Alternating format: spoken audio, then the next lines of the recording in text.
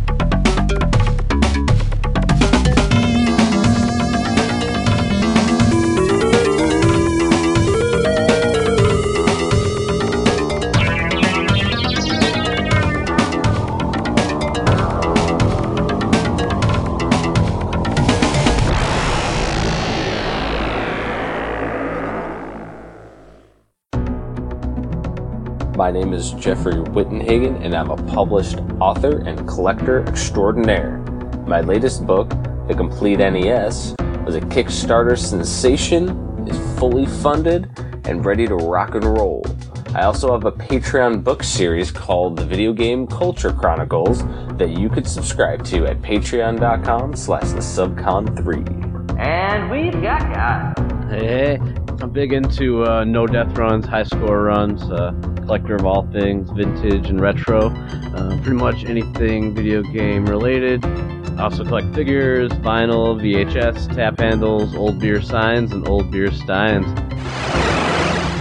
Please call our number, leave a voicemail or a text message at 262-264-VGBS. So yeah, man, freaking Midwest Gaming Classic and the madness that it is, man. So what did you think of it as being your first large one? A lot of things. Everyone's really respectful. Like, there's so many systems, and so you could just take. I mean, if somebody wanted to, they could take whatever. But no one. It just seemed like everyone respected all the stuff, especially in the museum. I mean, certain controllers there you knew were worth like $100 and shit, and it's just like sitting there. I mean, that to me is amazing. Like, everyone is just on the same page. They don't want to ruin the history of the gaming, and everyone's like, just really respectful. And also, like, with all the people, they're more close knit than I thought. They're on talking with a lot of them. They're just like on the same page. The Nintendo Age guys? Especially them. Everyone has just got each other's backs, and there's like shit sitting in the Nintendo Age room that's worth like thousands of dollars, and like people will leave the room and just have the trust that, it's going to be okay. And it is okay. I mean, that was the big thing that just blew me away, just the trust of all of it. And it's like family. You wouldn't steal from, like, your mother or your father. Shit, I think there was like $1,000 worth of beer in the tub. Yeah, like, if you think about those 3 Lego NES sitting there, and those power packs just laying there is like, holy shit.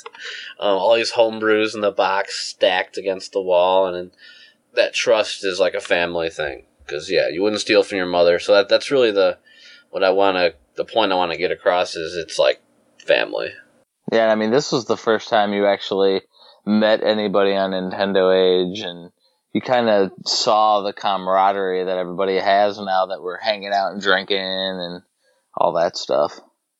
Yeah, and I was going to all these dudes' different rooms. I think I was in 3 or 4 different hotel rooms of just, random people. Like, we're drinking in one or smoking in another. I mean, it's just wild and crazy.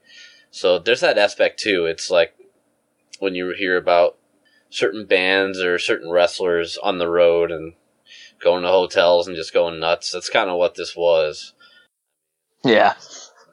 Yeah, even Miles getting arrested and going drunk, getting wasted and going off on the security guards. And, I mean, it's just like, wow, it's pretty wild. This will be a hard one, and they were even saying, all the people there, like, this will be hard to top. I mean, like, Miles was drunk by 4 p.m. on the first day. Like, he was, like, lit and already, like, completely waylaid, and then he went even crazier down the deep end.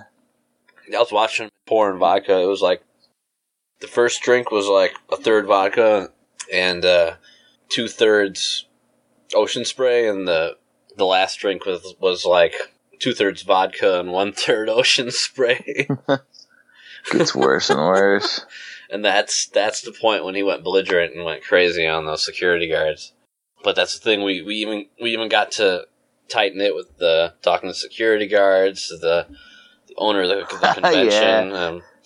So it was pretty cool to see our little VGBS idea kind of hatch into something that's really gone somewhere, I guess. I mean, to be at a convention like that's pretty cool. This episode here, like, everybody already heard our crazy-ass panel that went on, and we had, you know, a freaking industry professional sit on it with us, which was awesome. It wasn't even planned from the convention perspective, because, like, the guy who runs the convention, Dan, didn't even know we were going to have Martin Alessi on with us. Which is ECW style right there. Because there's always a surprise. And then, like, all the Nintendo Age dudes showed up just to show their support. Like, our panel was packed with people.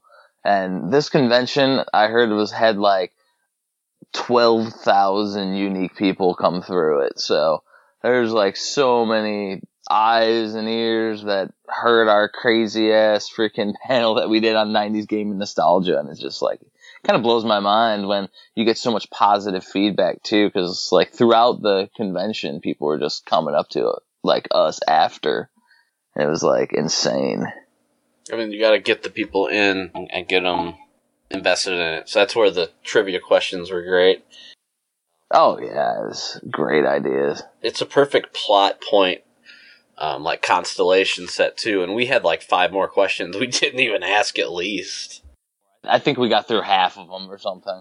So that's, from now on, that's what we're going to do, because it breaks the ice, too, because now you're just in a conversation with the people in the crowd. Everyone. So it's not like you're nervous or anything.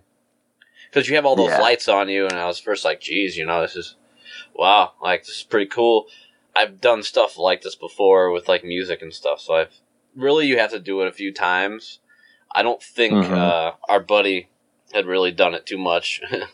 No, like, he made it sound like beforehand that he's done a few panels, but, like, he was just super soft-spoken. We had to remind him to move the mic closer to him multiple times, and I'm sure you'll hear it in the audio quality on the panel. Like, it's just... Yeah. I mean, the thing was, though, is he had so many good stories. He's so knowledgeable, and he's an awesome and nice guy. Alessi. Yeah. Super Alessi. Super Alessi. Yeah, like, the thing that was crazy, though, is that, like, you know, I was also there selling the books at the convention, and, like, the first main day on Saturday, like, hardly anybody bought any books. I think it was, like, I sold, like, 6 or something that first day. And I remember talking with you, and I was like, geez, not a whole lot of people bought it. Like, it's still well worth it to be able to hang out with family and friends to go out there, regardless.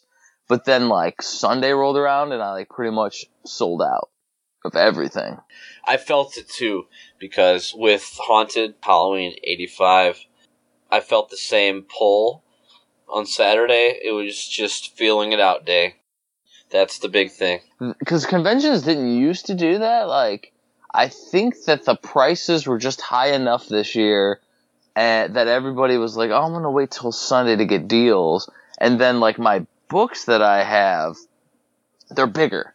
So nobody wants to, like, carry them around during the convention. So mine's almost like an end of the convention, even the end of the Sunday type of a purchase. And I wonder how many people, like, forgot. Simply because you're like, oh yeah, I needed to go back over there. I just made sure everybody got a business card too, so that way they could go online and get it later if they want to. But, like, it was fucking tough. Well, plus with something that's paper and you don't want it around, like, drinks and food. Yeah. And you get to add all those little things, those little thoughts that people have. So, like, on a Saturday, they would have to, like, take it up to their room immediately. And, I mean, for us, for example, like, we were at a hotel that was down the road, so that wasn't even really a possibility. Like, do we want to go out to our car every 2 seconds? Not necessarily if we could avoid it. We had VIP passes, and they didn't, so it's not easy for them to, like, come and go like we did. We can come and go as we please. Very true. I don't even know how that works. Like, if you can go back to your car and come back, or I don't know. You can. Yeah, once they have the wristband. Security was pretty tight. They caught Miles with the cut wristband the day before, and that's how the second time, that's how he got thrown out for good. But, yeah. Well, with the, on Sunday, too, I fired on Haunted. And I was like, oh, yeah, I mean, it's because you have money left, you kind of want to see what you're going to have, what vendors are going to come out Sunday, if there's any new ones. They were pretty much all the same. Both days. Oh yeah, there's no new on Sunday. It's just like what vendors are going to mark down their stock though, because some vendors are just there and they just come to Midwest Gaming, and when Sunday rolls around, they're like, well, I don't want to take anything home, so they mark shit down. Yeah, and I figured there might be a few that came that couldn't make it on Saturday due to, like, work schedule or something. There may have been, I don't know. I didn't really walk around the floor on Saturday, so I can't confirm. There could have been, shit. Yeah, I walked around a lot. It's hard to tell, but I also saw the same effect on Sunday in the Nintendo Age room when all the games sold out. And basically on Saturday, they had Armed for Battle, and they had Beer Slingers, and they had the Incident. And they didn't have any of that shit on Sunday. It's gone. I got one of the Beer Slingers. Yeah, I think KevBot was the same way. Like on Saturday, I was like, man, I didn't really sell a whole lot. Like, he sold some, but I don't think he sold as many as he thought. And then Sunday came around, and he was pretty much sold out. And he's like, all right, this works. Yeah, and I honestly, I didn't buy shit until Sunday myself, because I actually bought some stuff. But I didn't buy anything until Sunday. Like, I'm just as bad. I didn't get a thing on Saturday, actually. I got a lot of beer. Yeah, we got there on Friday. I got, like, supremely blitzed. That was the plan, because I didn't have any obligations for the next, 12 hours or whatever. And then Saturday came, so I just got temporarily blitzed. But then after we did the panel, it was like a little celebration. Game on time. So he got destroyed. I think everybody in the Nintendo Age room, like I've hung out with a lot of those guys and partied. I think they were really surprised how well our panel went and how we could hold our own bullshitting. Because I think a lot of those guys probably haven't listened to a lot of our episodes, or they don't realize that we don't read from scripts and shit. Like, we do everything off cuff. So, like, the panel is just an extension of this podcast to an extreme. Yeah, and it was like, after I did the panel, I went straight to my boys, and it was like immediately, like, just, they were so happy. It's weird. Like, I'm not used to people being that, like, happy for you. It's just, I don't know, maybe it's the Chicago, the cold, like, northern life or something. And the other thing with the cast is that we don't get shit tons of feedback. Like, there's not people posting every time we post an episode and giving you kudos, or posting reviews or anything like that every time we post something. Like, we get few and far between. At that panel, everybody sees us and immediately, like, you get everything. If you suck, they're gonna tell you sucked. You know what I mean? Mm-hmm. Well, yeah. That's the thing. So, it was great. It's just something I can't wait to go back, like, next year. That's the thing. Oh, and the thing that was great too is that, like, I was able to come and hang out a day earlier, and then we got to drive up listening to 8-bit Nintendo tunes on the way up and on the way back, and the whole overall experience was, like, excellent. And the fact that my wife wanted to actually drive out to visit family, like, the whole drive was even well worth it for the whole entire experience, because it was just, like, overall it was a blast. And putting aside, like, even if I didn't have shit to sell, I would do it again, no problem. Like, just to hang out and party and do the panel. Like, it'd be great. And you gotta do it the right way for sure. Like you were saying, you got to bookend it with, because when we threw a bunch of NES soundtracks, like super mastered style, and you just got to start and end it with the perfect thing, you know. So you're in the mood too. It's just right. Yeah, it's perfect. Nintendo 8 room had a bathtub. We all just threw our beer in there, and it was like infinite beer, basically. More beer than you could drink, and like I remember one person was like, "Oh, you're a wuss, you didn't drink that much," like from years prior. And that guy came the next year. I think like when I was there 3 years ago, a guy was talking smack. Then he came the year after, and he realized like it's a never ending tub of beer. It's not like we take huge gouges out of that tub every night, but people keep on adding more to it. You know what I mean? And it's one of those things where the tub just keeps on getting more and more beer in it.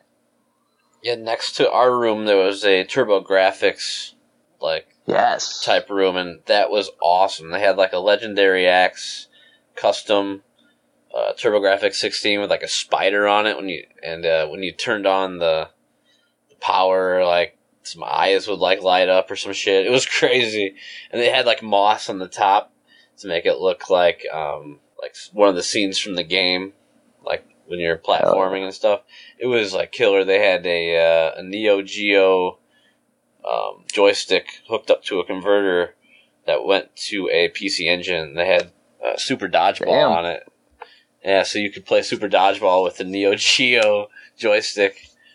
They had a PlayStation monitor that they converted into a PC Engine monitor, and they had it so it plugged into the back of a PC Engine. So basically, it was like a portable. As long as you could plug it in, you could play PC Engine with the little PlayStation screen and on the road. So that's the shit. Yeah, they had the shuttle there. They had the Super Graphics there. It was awesome, man. Like, so were they pretty cool with you when you went in there? Super cool. But I immediately started talking to them in dialect that was like, okay. Like, we were talking about what games take the 6-button controller, and I was like, yeah, I think Street Fighter 2 is like the only one. They're like, yeah, exactly. So they knew like right away I wasn't some like newbie or something. It was funny, like when I went in there, because I went in there on Friday, and I had on not only my Nintendo hoodie, but my Nintendo Age hat. So they were like, oh, what are you doing in here type thing. And then I explained to them that, you know, I had more TurboGrafx and PC Engine in my book than Nintendo in my last Culture Chronicles book. And they were like, oh shit. And I was like, then I saw the one guy had a big binder full of like manuals and advertisements and artwork and like custom shit from the PC Engine TurboGrafx era. And we were going into depth, and he's one of the guys that runs the room, and we were going into depth on like how awesome some of these are and how these aren't scanned in properly on the internet ever. And he's like creating an archive for all that shit, which is freaking outstanding. Like, and then after that, they were cool as fuck with me. What's the deal? Like, what's with the Rift?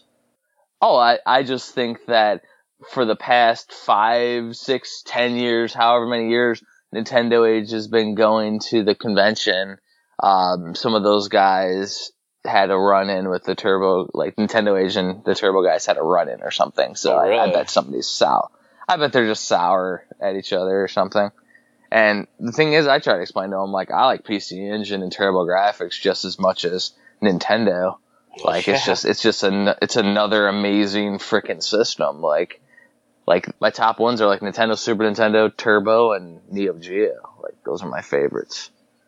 Those are always hooked up, no matter what. Yeah, you got to.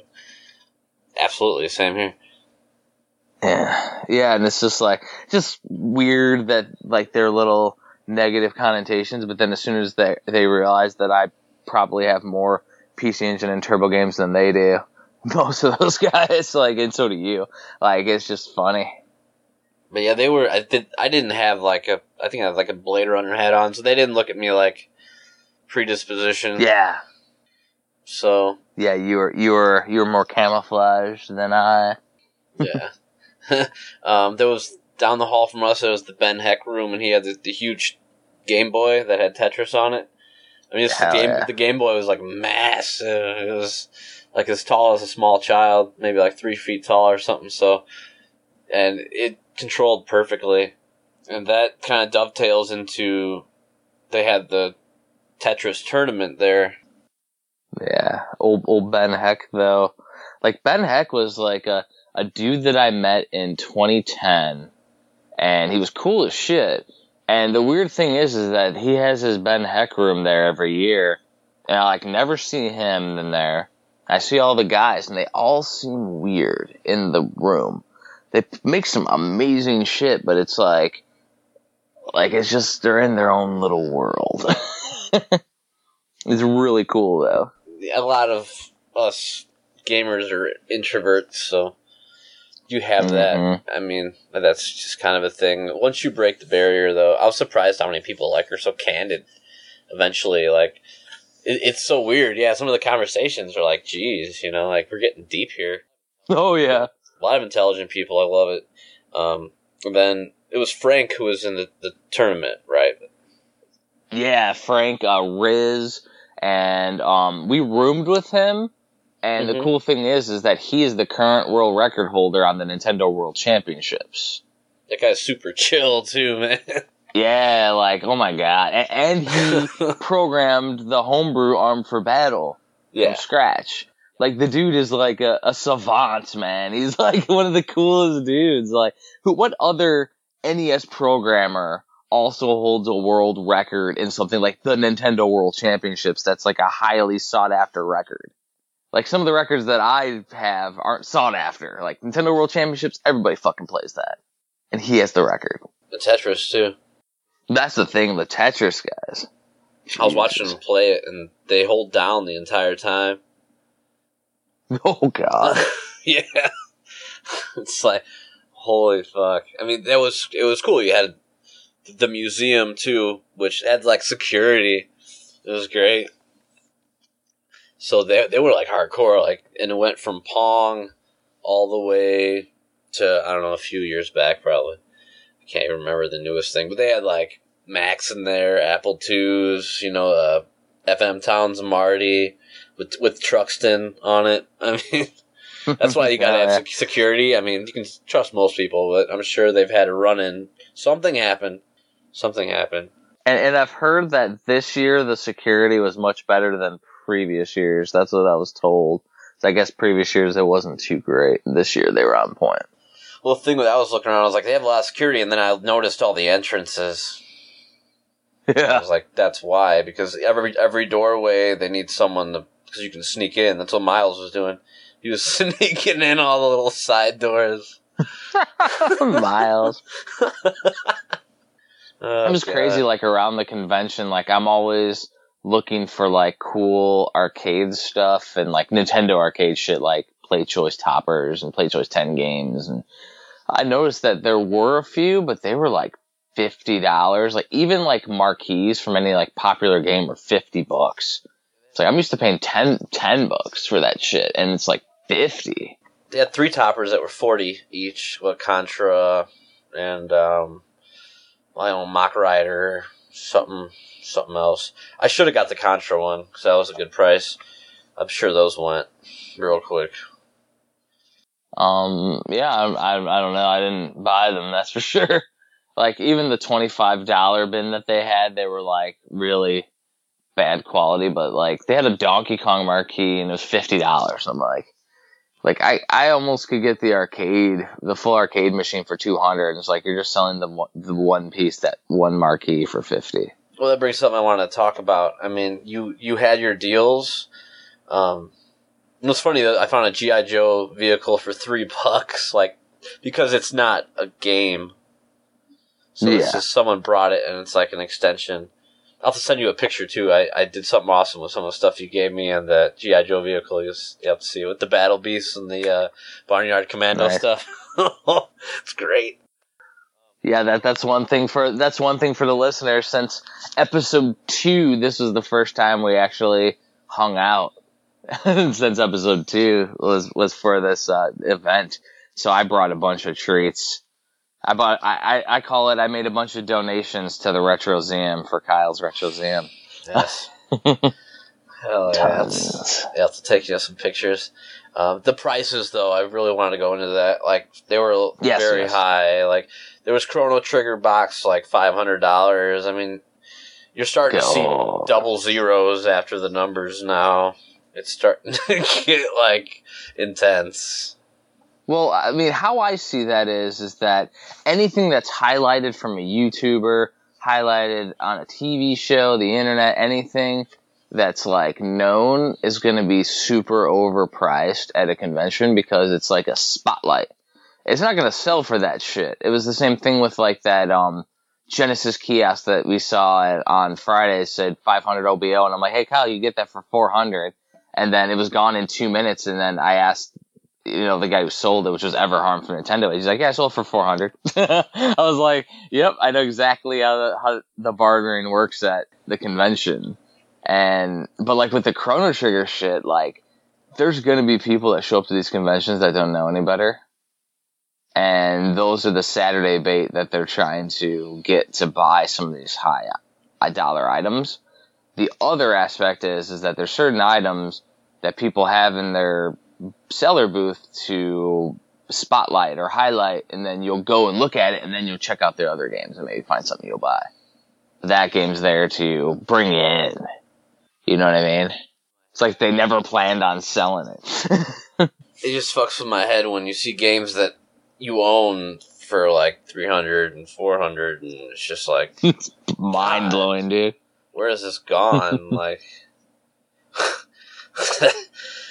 the other thing was, too, it kind of take for granted, they had a lot of like $2, $3 bins for like the NES titles.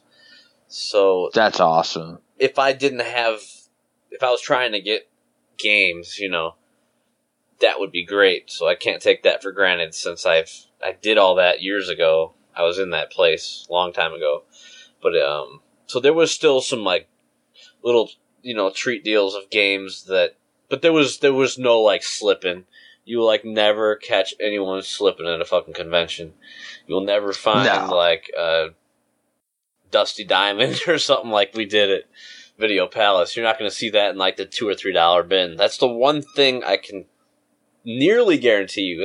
There's got to be a percentage, like the lottery or something. Someone's got to win the lottery, right? It would have to be something that would be not super known, like maybe a Genesis obscurity. I always think of like Tecmo Super Bowl 3, the special edition or whatever. There's like a Tecmo Super Bowl that's worth like $200 or $300. It was released in a limited quantity before the normal Tecmo Super Bowl 3, and I think there's only like 1,000 to 2,000 in production that were put into production, and then they stopped it. And I think it was for Genesis and Super Nintendo. But like that game right there on the Genesis is like kind of unknown. Like if you're a Genesis collector, you'll know it. But most people are strictly Nintendo, and then maybe progress to Super Nintendo and maybe Game Boy. Like the Genesis is almost as obscure as like TurboGrafx and Neo Geo collectors. Like Uncharted territory a little bit. Little bit. I mean, you'll see though, like the prices are definitely going up on Genesis 2 now because people are getting all their other collections out of the way, so they're moving on. Well, it is kind of like the Dark Continent because SNES is like all the games are brightened up to the point where every little nuance and every little crevice and every little type of genre and game and style has all been figured out. Everyone knows like the price value of each. Oh yeah. Genesis has been at such a low price value for so long that I think it keeps people from really digging in deep because the financial gain isn't as good, obviously, as SNES or NES. So you have that aspect too where it's like, well, fuck Genesis. Like, I'm not even going to worry about that. I'm going to worry about collecting your Secret of Manas and your Chrono Triggers. But Genesis does have your crazy shit. Genesis does. You just got to know and look for it. And I think it's actually what I found with Genesis. We've talked about this before. It's the games are in nicer condition because they've been stored in that box.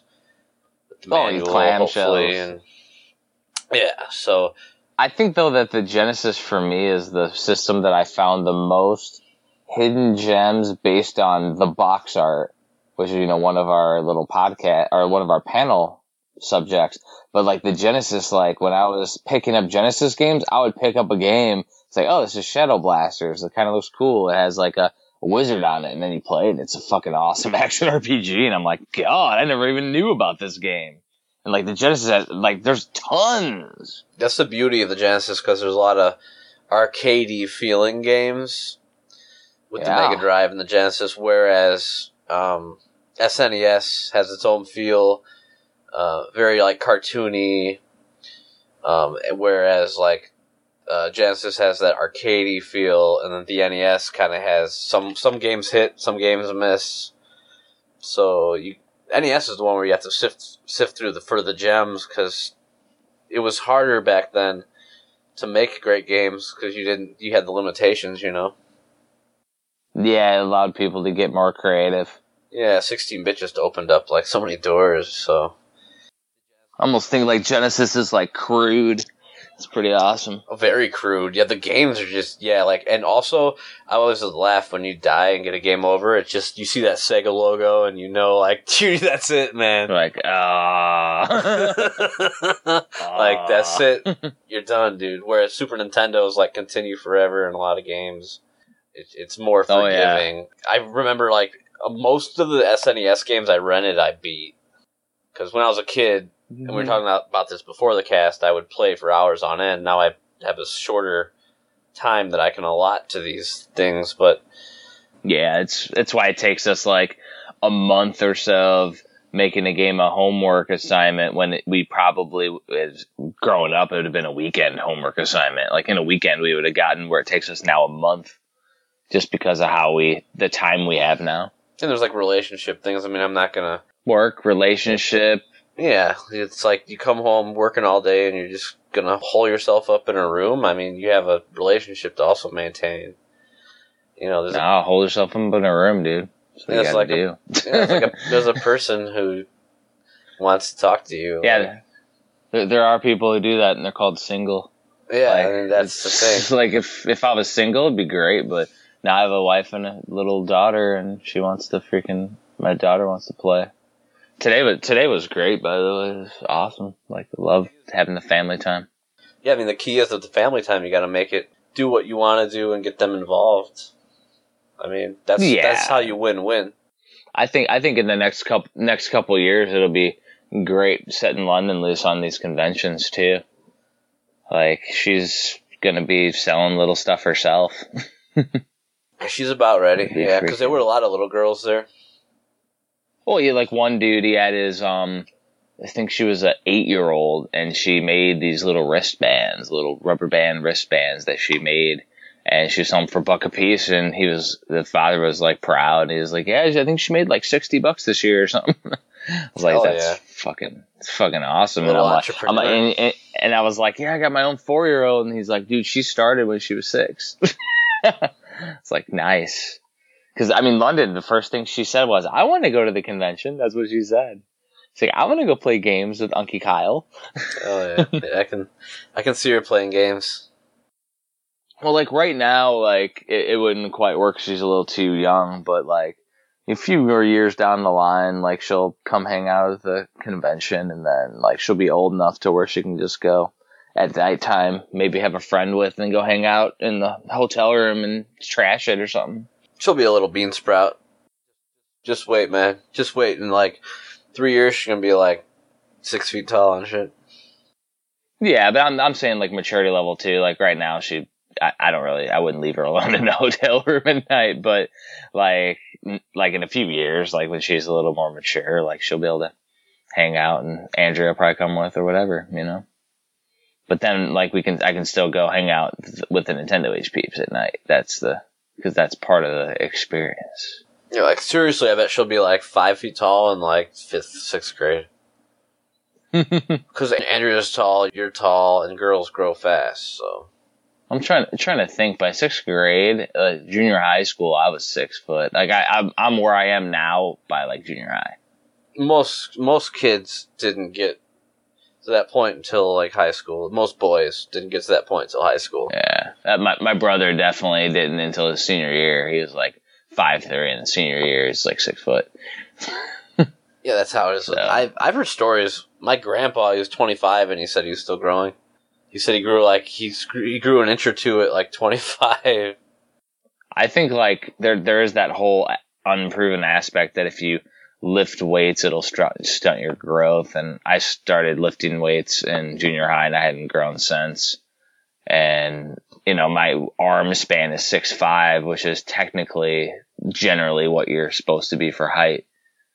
So like there's like 4 inches that I could have been taller, which would actually in hindsight sucked because everything would have been harder to buy for clothes and shit. John White's a tall motherfucker. Yeah, John White. He's great. What are you doing, slobber?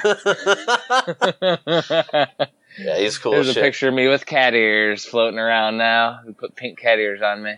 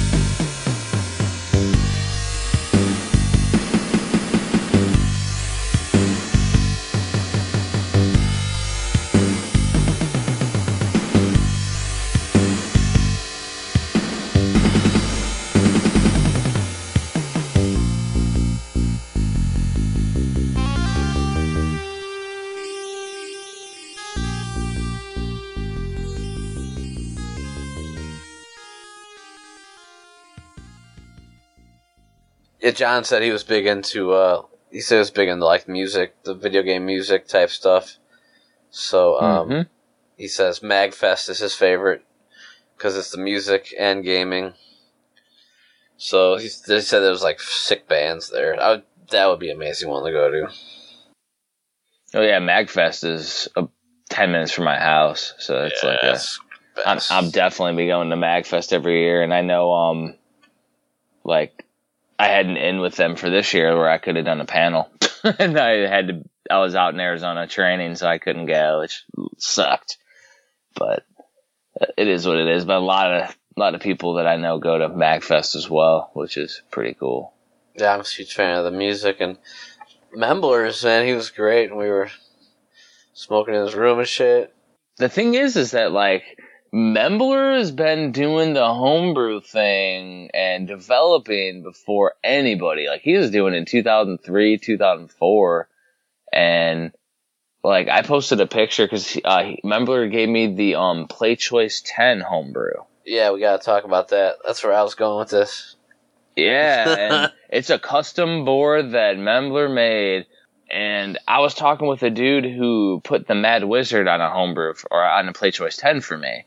And I'm like, hey, this might be one of the first boards. And then this dude was like angry because he actually made a board the same color as Membler. And he thought Membler was going to jump in and start making reproductions and shit. And I'm like, do you know who this guy is? And he's like, I don't really know who he is. I'm like, dude, he does like homebrews. Like he's been involved with he likes doing the technical stuff because he can do the technical stuff. He likes to build it because he enjoys it. Like, most cool, down-to-earth dude. And, like, he's not going to go in and steal your business, dude. The dude was being, like, greedy. It's funny.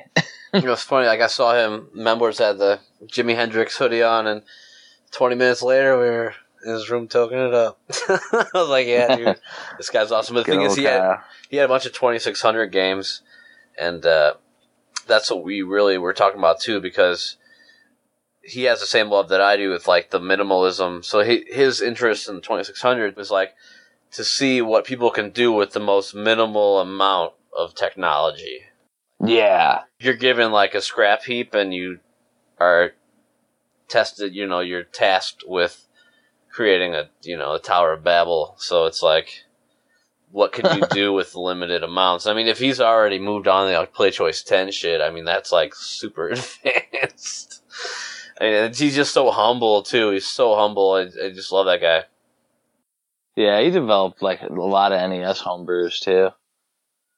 Like he was doing NES like 12 years ago, 13 years ago. And he's like a madman though. There's some games that he's done that are worth like $1,000 because there's only like one copy and he doesn't have the ROM. Like it's like a one of a kind game. Like there's this like Roadkill game that I think Ferris Bueller from Nintendo, he's the only one who has a copy of it. And there's like so many. He did the legendary Garage Cart that he released. And everybody wants a copy of that. Mm-hmm. Yeah. So I did find out that the homebrew that Membler's put on this Play Choice 10 is the same one that is on the Super Nintendo CD. Like the one that they developed specifically for the CD drive, and it's like something that basically he obviously didn't develop the homebrew, he put it on there. But it's like this little block puzzler thing, and it doesn't work quite right unless you put a quarter in on the Play Choice, which is interesting. Because mine's on free play. Doesn't work quite right, but yeah, so it's a pretty good segue to the Super Nintendo CD that was on display. Yeah, and real quick, so when you put a quarter in, does it work quite right? Yeah, then it works fine. Like there's like a little icon that you're supposed to be able to see, and you don't see the icon until you put a quarter in. It's really interesting. Like you can start playing the game and moving shit around and beating the level. Okay, cool. And then so on Sunday at like 2 p.m., that panel was the unveil. They had the Super Nintendo CD on display where we could take pictures and shit. And it was like in a weird spot in the convention to the point that me and you walked by it 100 times. Everyone was laughing. And I was like, dude, where's the fucking Super Nintendo CD at? I didn't even see it. And then somebody who saw it's like, oh, it's over here. And we walked over to it. And I'm like, dude, I walked by this. I talked in front of this fucking thing. But what me and John were saying, it should have been like a centerpiece.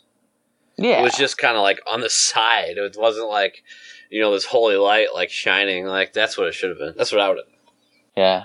Like, let me take a poop on it. It's in the corner. Like. It's easy. Just get a track light and put it above the thing. Like that'd be amazing.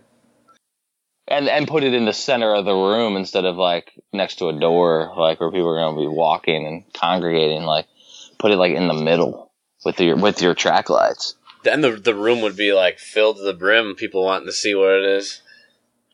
So exactly. You got to make the presentation right, and then it's like perfect. And then it goes to the classic panel on Sunday. Oh yes, that was. Oh man, I feel sorry for him, but I kind of don't. I was like, yeah. Well, let me hear what you guys say. Okay, so I didn't see it from the beginning because like I was doing something. I think I was like with Martin Alessi at the time, and I can go back to that. But But I was with him, so we got done. I went over to the Nintendo agent room, like, nobody's there. There was like one person. I'm like, where the fuck is everybody? And I think it was Jobber or somebody's like, I don't know. And then I looked at the time, and it was like 2:30. I'm like, oh shit, because it was like 2 o'clock is when that panel happened. So I went over there, and Dan was over there too, and I was just trying to get a hold of him like the entire fucking day. Dan runs the place, and he was running around like a crazy ass. So I went over there, saw Kyle over there, sitting there, watching, and the guys just looked like they didn't know what to do. They had, Jeremy Parrish there, which is, one of the Retronauts. I only knew it was Jeremy Parrish because I saw him the night before at the bar. And I chatted with him for a little bit, and he's really, really cool dude. But he didn't really have a part with it. Like, the guys with the Super Nintendo thing were, like, talking most of the time, and they were telling stories about a mustache and shit. That's what I remember, is like talking about the old man, like, yeah, be growing a mustache, and like, so you're not going to talk about the Super Nintendo CD? Like, I asked Dan and Mark, who run the convention, I'm like, do you want me to ask a question? Do you want me to ask a planted question? Because I was basically going to ask him, do you ever plan to fix the CD so it actually works, and then you can run the homebrew that somebody made specifically for your CD? And because the CD, like, I remember this was known beforehand that the CD seized up and didn't spin. Okay. Yeah, that was a known thing. But then they couldn't even get it to like power on or anything at the convention. It was weird. Well, here's the thing that was bizarre to me. Someone asked the question, does the CD drive work? And they were like, no, it doesn't. We tested it, right? Mm-hmm. So I was like, why didn't you test the system before you had this panel and got us all excited? Or is this a work, as they would say in wrestling? It's definitely a part of work, and then, like, I guess they had the wrong power supply or something, and... So how did you test the CD beforehand, and how did you test the console and not come to the panel and say it doesn't work, instead of saying, we're going to test it and see if it works? That's bizarre to me. It's like he got caught in a lie, almost. I don't know. And it's ironic, because they had a Kickstarter where they wanted to do a book, and I think they wanted, like, $30,000 or something, and they didn't even make $5,000. They didn't even make $5,000. $5,000 would be a print run.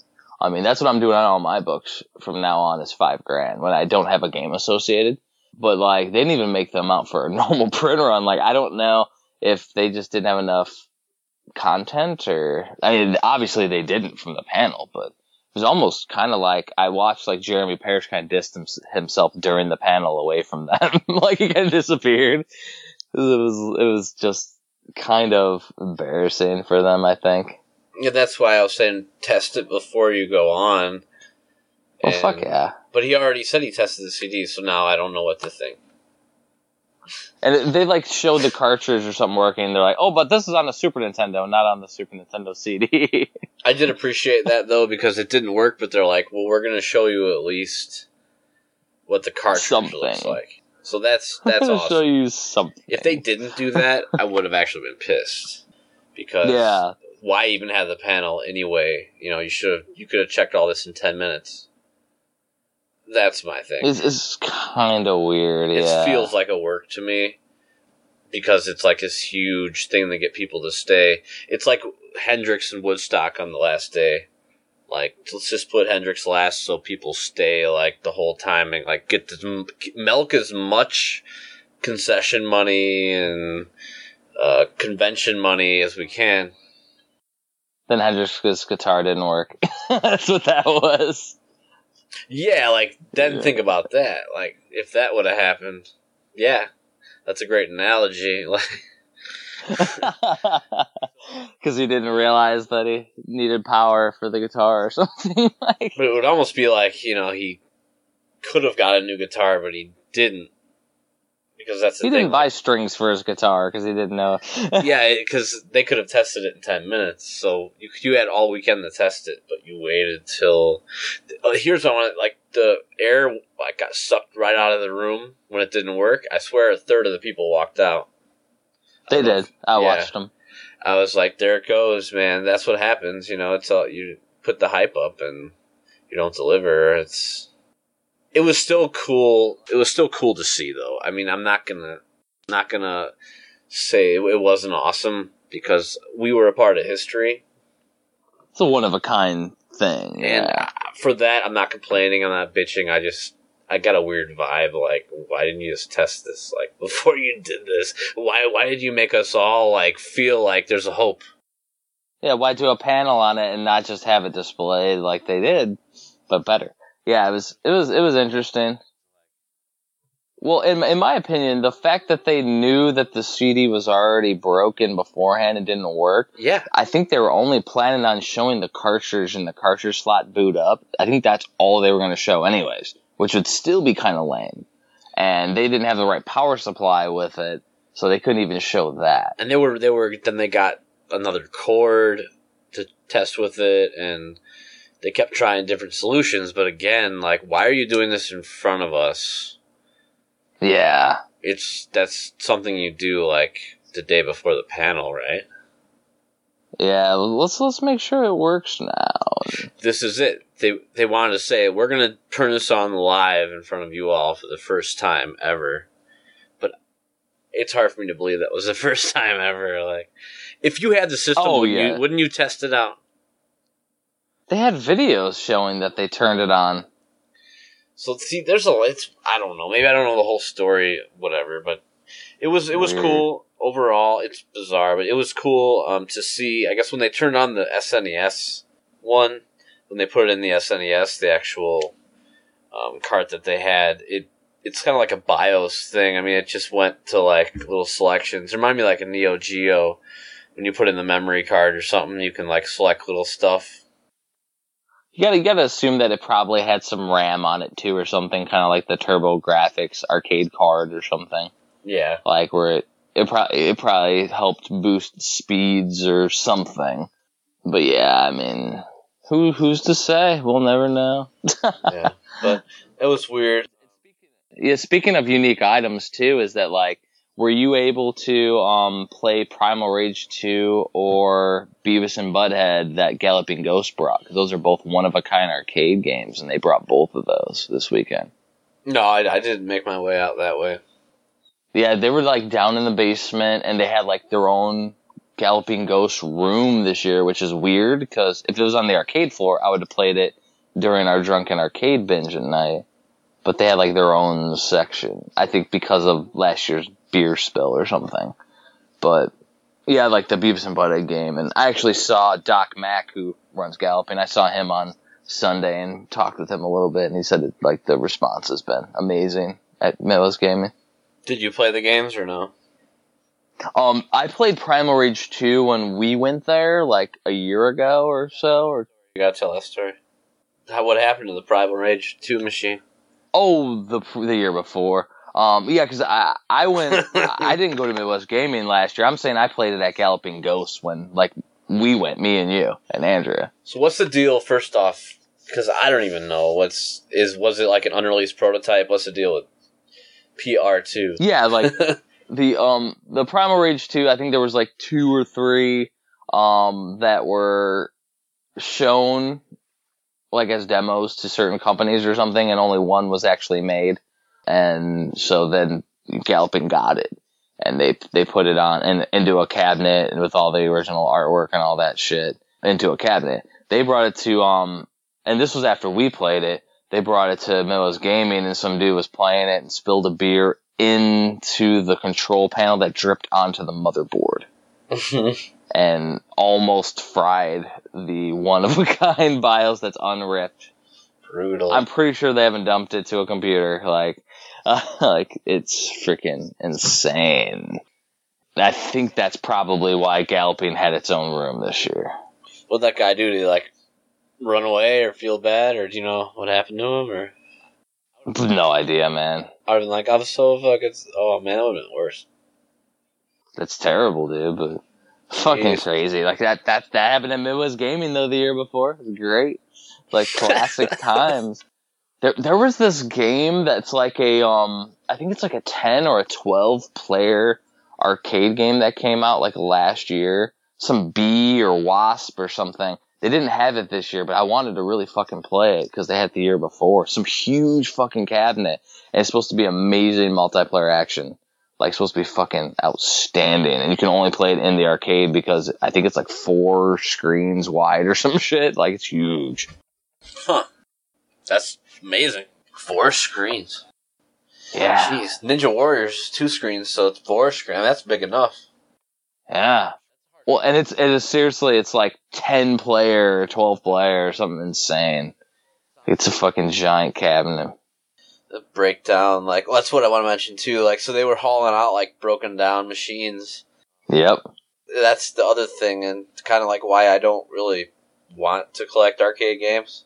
You gotta have a very, very vast electrical knowledge. Because one thing fucking goes wrong. Yeah, I mean, this thing's working at the beginning of the weekend, and now it's not, so 2 days is like, oh, I'm just going to decide to fail.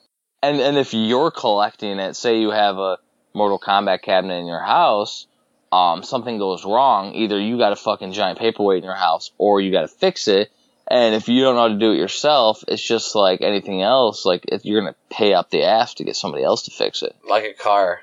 Yeah, same thing, man. It's like, but there's no fucking arcade, but there's no arcade mechanics every mile where there's a car mechanic. So you have to like really know people and find the niche, and like you're gonna have to pay somebody to come out special, and it's just an expensive thing, man. You either gotta have an electrician's degree or fucking pay. That's like the biggest paperweight in the universe. Yeah. Well, because I remember with my red tent, the freaking power supply got killed. Like, because I had the EverDrive in it, and the EverDrive drew more power. I didn't realize it, and my power supply blew up, or fried or whatever. And luckily, I was able to snipe one on eBay, and I just replaced the power supply, and the fucker worked. Otherwise, man, I would have a giant, big metal death machine here. I would have paid somebody to fix it, but. Like, dude. Yeah, it's just like, no. And it's like projects. Like, I listen to Arcade Outsiders, and they're always talking about, like, how every arcade machine they get sits in their garage for months until they get it fixed up and ready to put in their game room. And then when shit breaks, it's another project. And, like, it's a hobby in its own right, for sure. But, I mean, I definitely don't have that skill set, like, that unique skill set.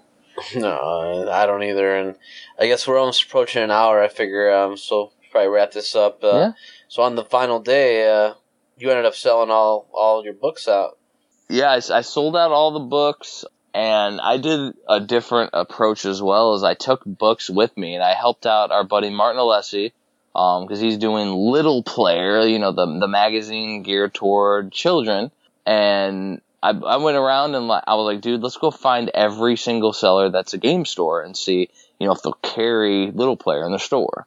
So I walked around with books in hand, and as I talked to them, people were like, oh, what's that book? I'm like, oh, that's my book, and I sold all of them. Like, every time I had them in my hand, they were gone within 5 minutes. I'm like, shit, I gotta walk all the way back and get more books now. Yeah, I helped out Martin. He is freaking super happy, and I'm super happy that he's super happy. While we were doing that, I was also using that as my time to finally game hunt. So I was actually able to look for some games and shit. And, I got a Majora's Mask limited edition, for the Japanese Nintendo 64 that comes with like an expansion pack. That's a fucking cool little treat. Got some track and field, controllers for, it's like a single controller port, but it's 2 controllers for track and field for the Famicom. So you can play it like the arcade. It's fucking amazing. Got a free Tempest freaking sign from a Nintendo Age member. Really cool dude.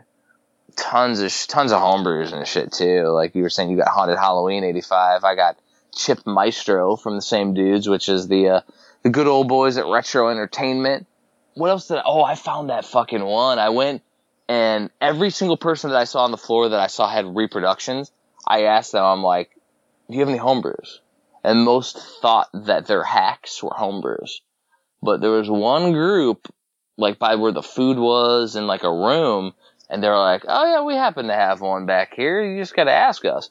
and it ended up being the Bioforce Ape competition cart, which is one of the oldest homebrews, because Bioforce Ape was a Nintendo prototype that disappeared. Nobody found it. It was an unreleased, unfound game. There was a picture of it in Nintendo Power back in the day. This guy took that idea and made a homebrew based on it from the ground up, and then like a year later, somebody found the real prototype. So there's like a Bioforce 8 prototype ROM that people make carts out of, and then there's this homebrew that's completely fucking different. And it's like a single screen that flips game. It's fucking crazy, dude. But yeah, like, so I found that, and it came with buttons for Bioforce Ape, and it was like super cheap too. It was great. I let our other homebrewer, Kevbot, know about that one too, because he was happy to find that he's homebrew obsessed. Kevbot's homebrew highlights. Yeah, and speaking of Kevbots, yeah, he sold me a Beer Slinger, green. Nice. He had green and gray, so I was like, I definitely want the green one, because I just love the crazy looking gem treats. Yeah, I was, for $20, which is a great deal. Like, I'm not going to pass that up. It's fucking good. Then I got the complete in box with instructions, Haunted Halloween 85, which we're going to do an episode coming up on that for sure. It's amazing. Yeah, just like for people listening, that's our homework. So, you know, get to playing, people, because by the time, you know, like how we release things, like there'll be plenty of time for you to get spun up on some Haunted Halloween before you listen to our treats. Because we will be playing the fuck out of it. It's an amazing game. It's a mastery, right, Kyle? Oh yeah, it's excellent. And yeah, and I got Zelda, the old school like cards that they used to have, like Nintendo Power type cards. Yep. Guy was selling a Zelda one for $1 sealed, so I picked that up. He had a whole box of them, but I mentioned the G.I. Joe Cobra vehicle for $3. I was like, okay, I'm just gonna grab this. It's just cool looking. These huge missiles on it, so I also collect that stuff. And then I had $2 left at the end of the whole thing. I didn't bring too much money actually, so I did good. And they have like a double dribble for Game Boy, so it's like cool because I love my my Game Boy sports games. That's actually where my sports games love started, was on those little Tiger games, and then. So I always liked the sports games on the small portable stuff. It's just a real easy thing to do on the go. Oh, yeah.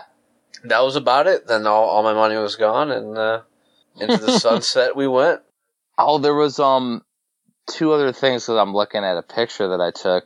I found Tapper for the computer. That's right.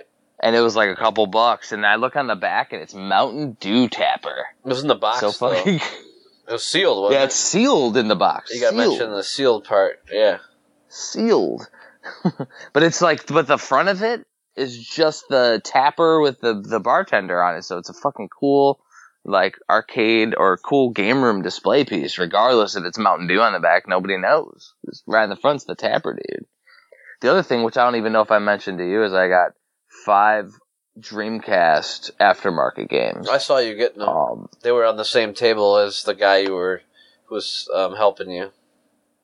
Exactly, and like they're like he said, I can't call them homebrew because, like, based on being able to sell them in his store, like Sega could stop him if he was making them homebrew. There was some long story, so he has to call them aftermarket or something. And you got like half off or something, right? Oh yeah, like he gave me a super cool deal and all that. One of the games called Cool Herders is supposed to be like a Pac-Man style game where you can attack too or something. So it's supposed to be a really, really fun game. The other ones I haven't really heard about, but I remember the guy selling at the table who sold some of my books when I wasn't there. He was telling me Cool Herders is a gem. The other thing that I got was an Adventures of Lolo, a strategy guide for the NES. It's like a little mini strategy guide. It's interesting. Black and white front cover. Yeah, it's like tiny. It's like because I have the other 2 strategy guides for 2 and 3, and 2 was a homebrew one that somebody made on Nintendo Age, like a custom strategy guide for Lolo 2. Lolo 1, I've never had it. It's a tiny little one. Got that one from Extreme Gamer. Fucking cool shit, dude. Dreamcast homebrews. I mean, people, you gotta be on the lookout. Anything's possible these days. You never know what you're gonna see next. Well, the thing that's crazy is that, like, I've been collecting Dreamcast homebrews from, like, QCast.net. I mean, I've done videos on YouTube and shit about them. And Neo NG Dev Team did some Dreamcast ones, too. And then these guys have 5 sitting there that I've never heard of. And I'm like, where the fuck did these come from? Like, I've been looking up homebrews for all systems, like new aftermarket games for all systems. I never even heard of this one. And I'm like, jeez, there's still people like there's always something there. That's why I feel like it's a really cool market, because you can always find some new experiences. Yeah, there are deals to get. Like the Haunted Halloween, they're trying to sell that for $50 on eBay, cart only, and you can get the box and instructions and the cart brand new for $60. So there you go. That is a deal. Well, yeah, exactly. Well, and the thing is too is that, like, I don't mind paying $50 or $60 for like a new property or a new game. Whereas I feel like all of us, when we're at conventions or game hunting or anything, want to get all these used games for a cheap used price. We want to find the cheapest deal, the best sniping price we can possibly find for all the used stuff. But it's kind of like where I'm kind of drawn toward the new retro stuff, is I get to get new experiences, and I don't mind paying the prices because it's new. It's fucking cool. And you feel like you're getting a great deal because you get a new experience, like the Haunted Halloween episode. Like, we're looking forward to doing that one. It's going to be amazing. The game is a masterpiece. Just romp through the dark valleys of Halloween. Yes. Hell yeah. And they're doing a fucking sequel, which is great. We found that out at the convention. Doing Halloween 86. Mm-hmm. Yep. Fucking great, man. Yeah, that was the thing. We met lots of cool people at MGC. You know, had a constant party atmosphere because Nintendo Age had its own room, so we always had like a home base to go to throughout the convention where we can go hang out with people that we know. Instead of having to go back to like a room or something, we got to go to a room that right in the convention and hang out. It was like, there's no convention like Midwest Gaming Classic, in my opinion. Like, every other one has like a game convention feel, and then you have MGC, which is like a family reunion. Yeah, family reunion. They're perfect. So the last thing I gotta say is until next year. Exactly. Like, we'll definitely be hitting up MGC every year that they'll have us, and have a feeling we'll be invited back again, hopefully. Alright, well with that, I think we're good for a sign-off. Hell yeah. Geronimo, motherfuckers. Thank you for listening to VGBS. We appreciate everybody taking the time to get through this whole arduous podcast. We love it. Thank you, thank you, thank you. If you want to correspond with us, you can email us at vgbspodcast@gmail.com. We also have a phone number. It is 26226-4VGBS. You can leave us a voicemail, shoot us a text message. Whatever you want to do, correspond. Also comment on us, shoot us a message on Facebook, Twitter, Google+. We love hearing what people think about the podcast.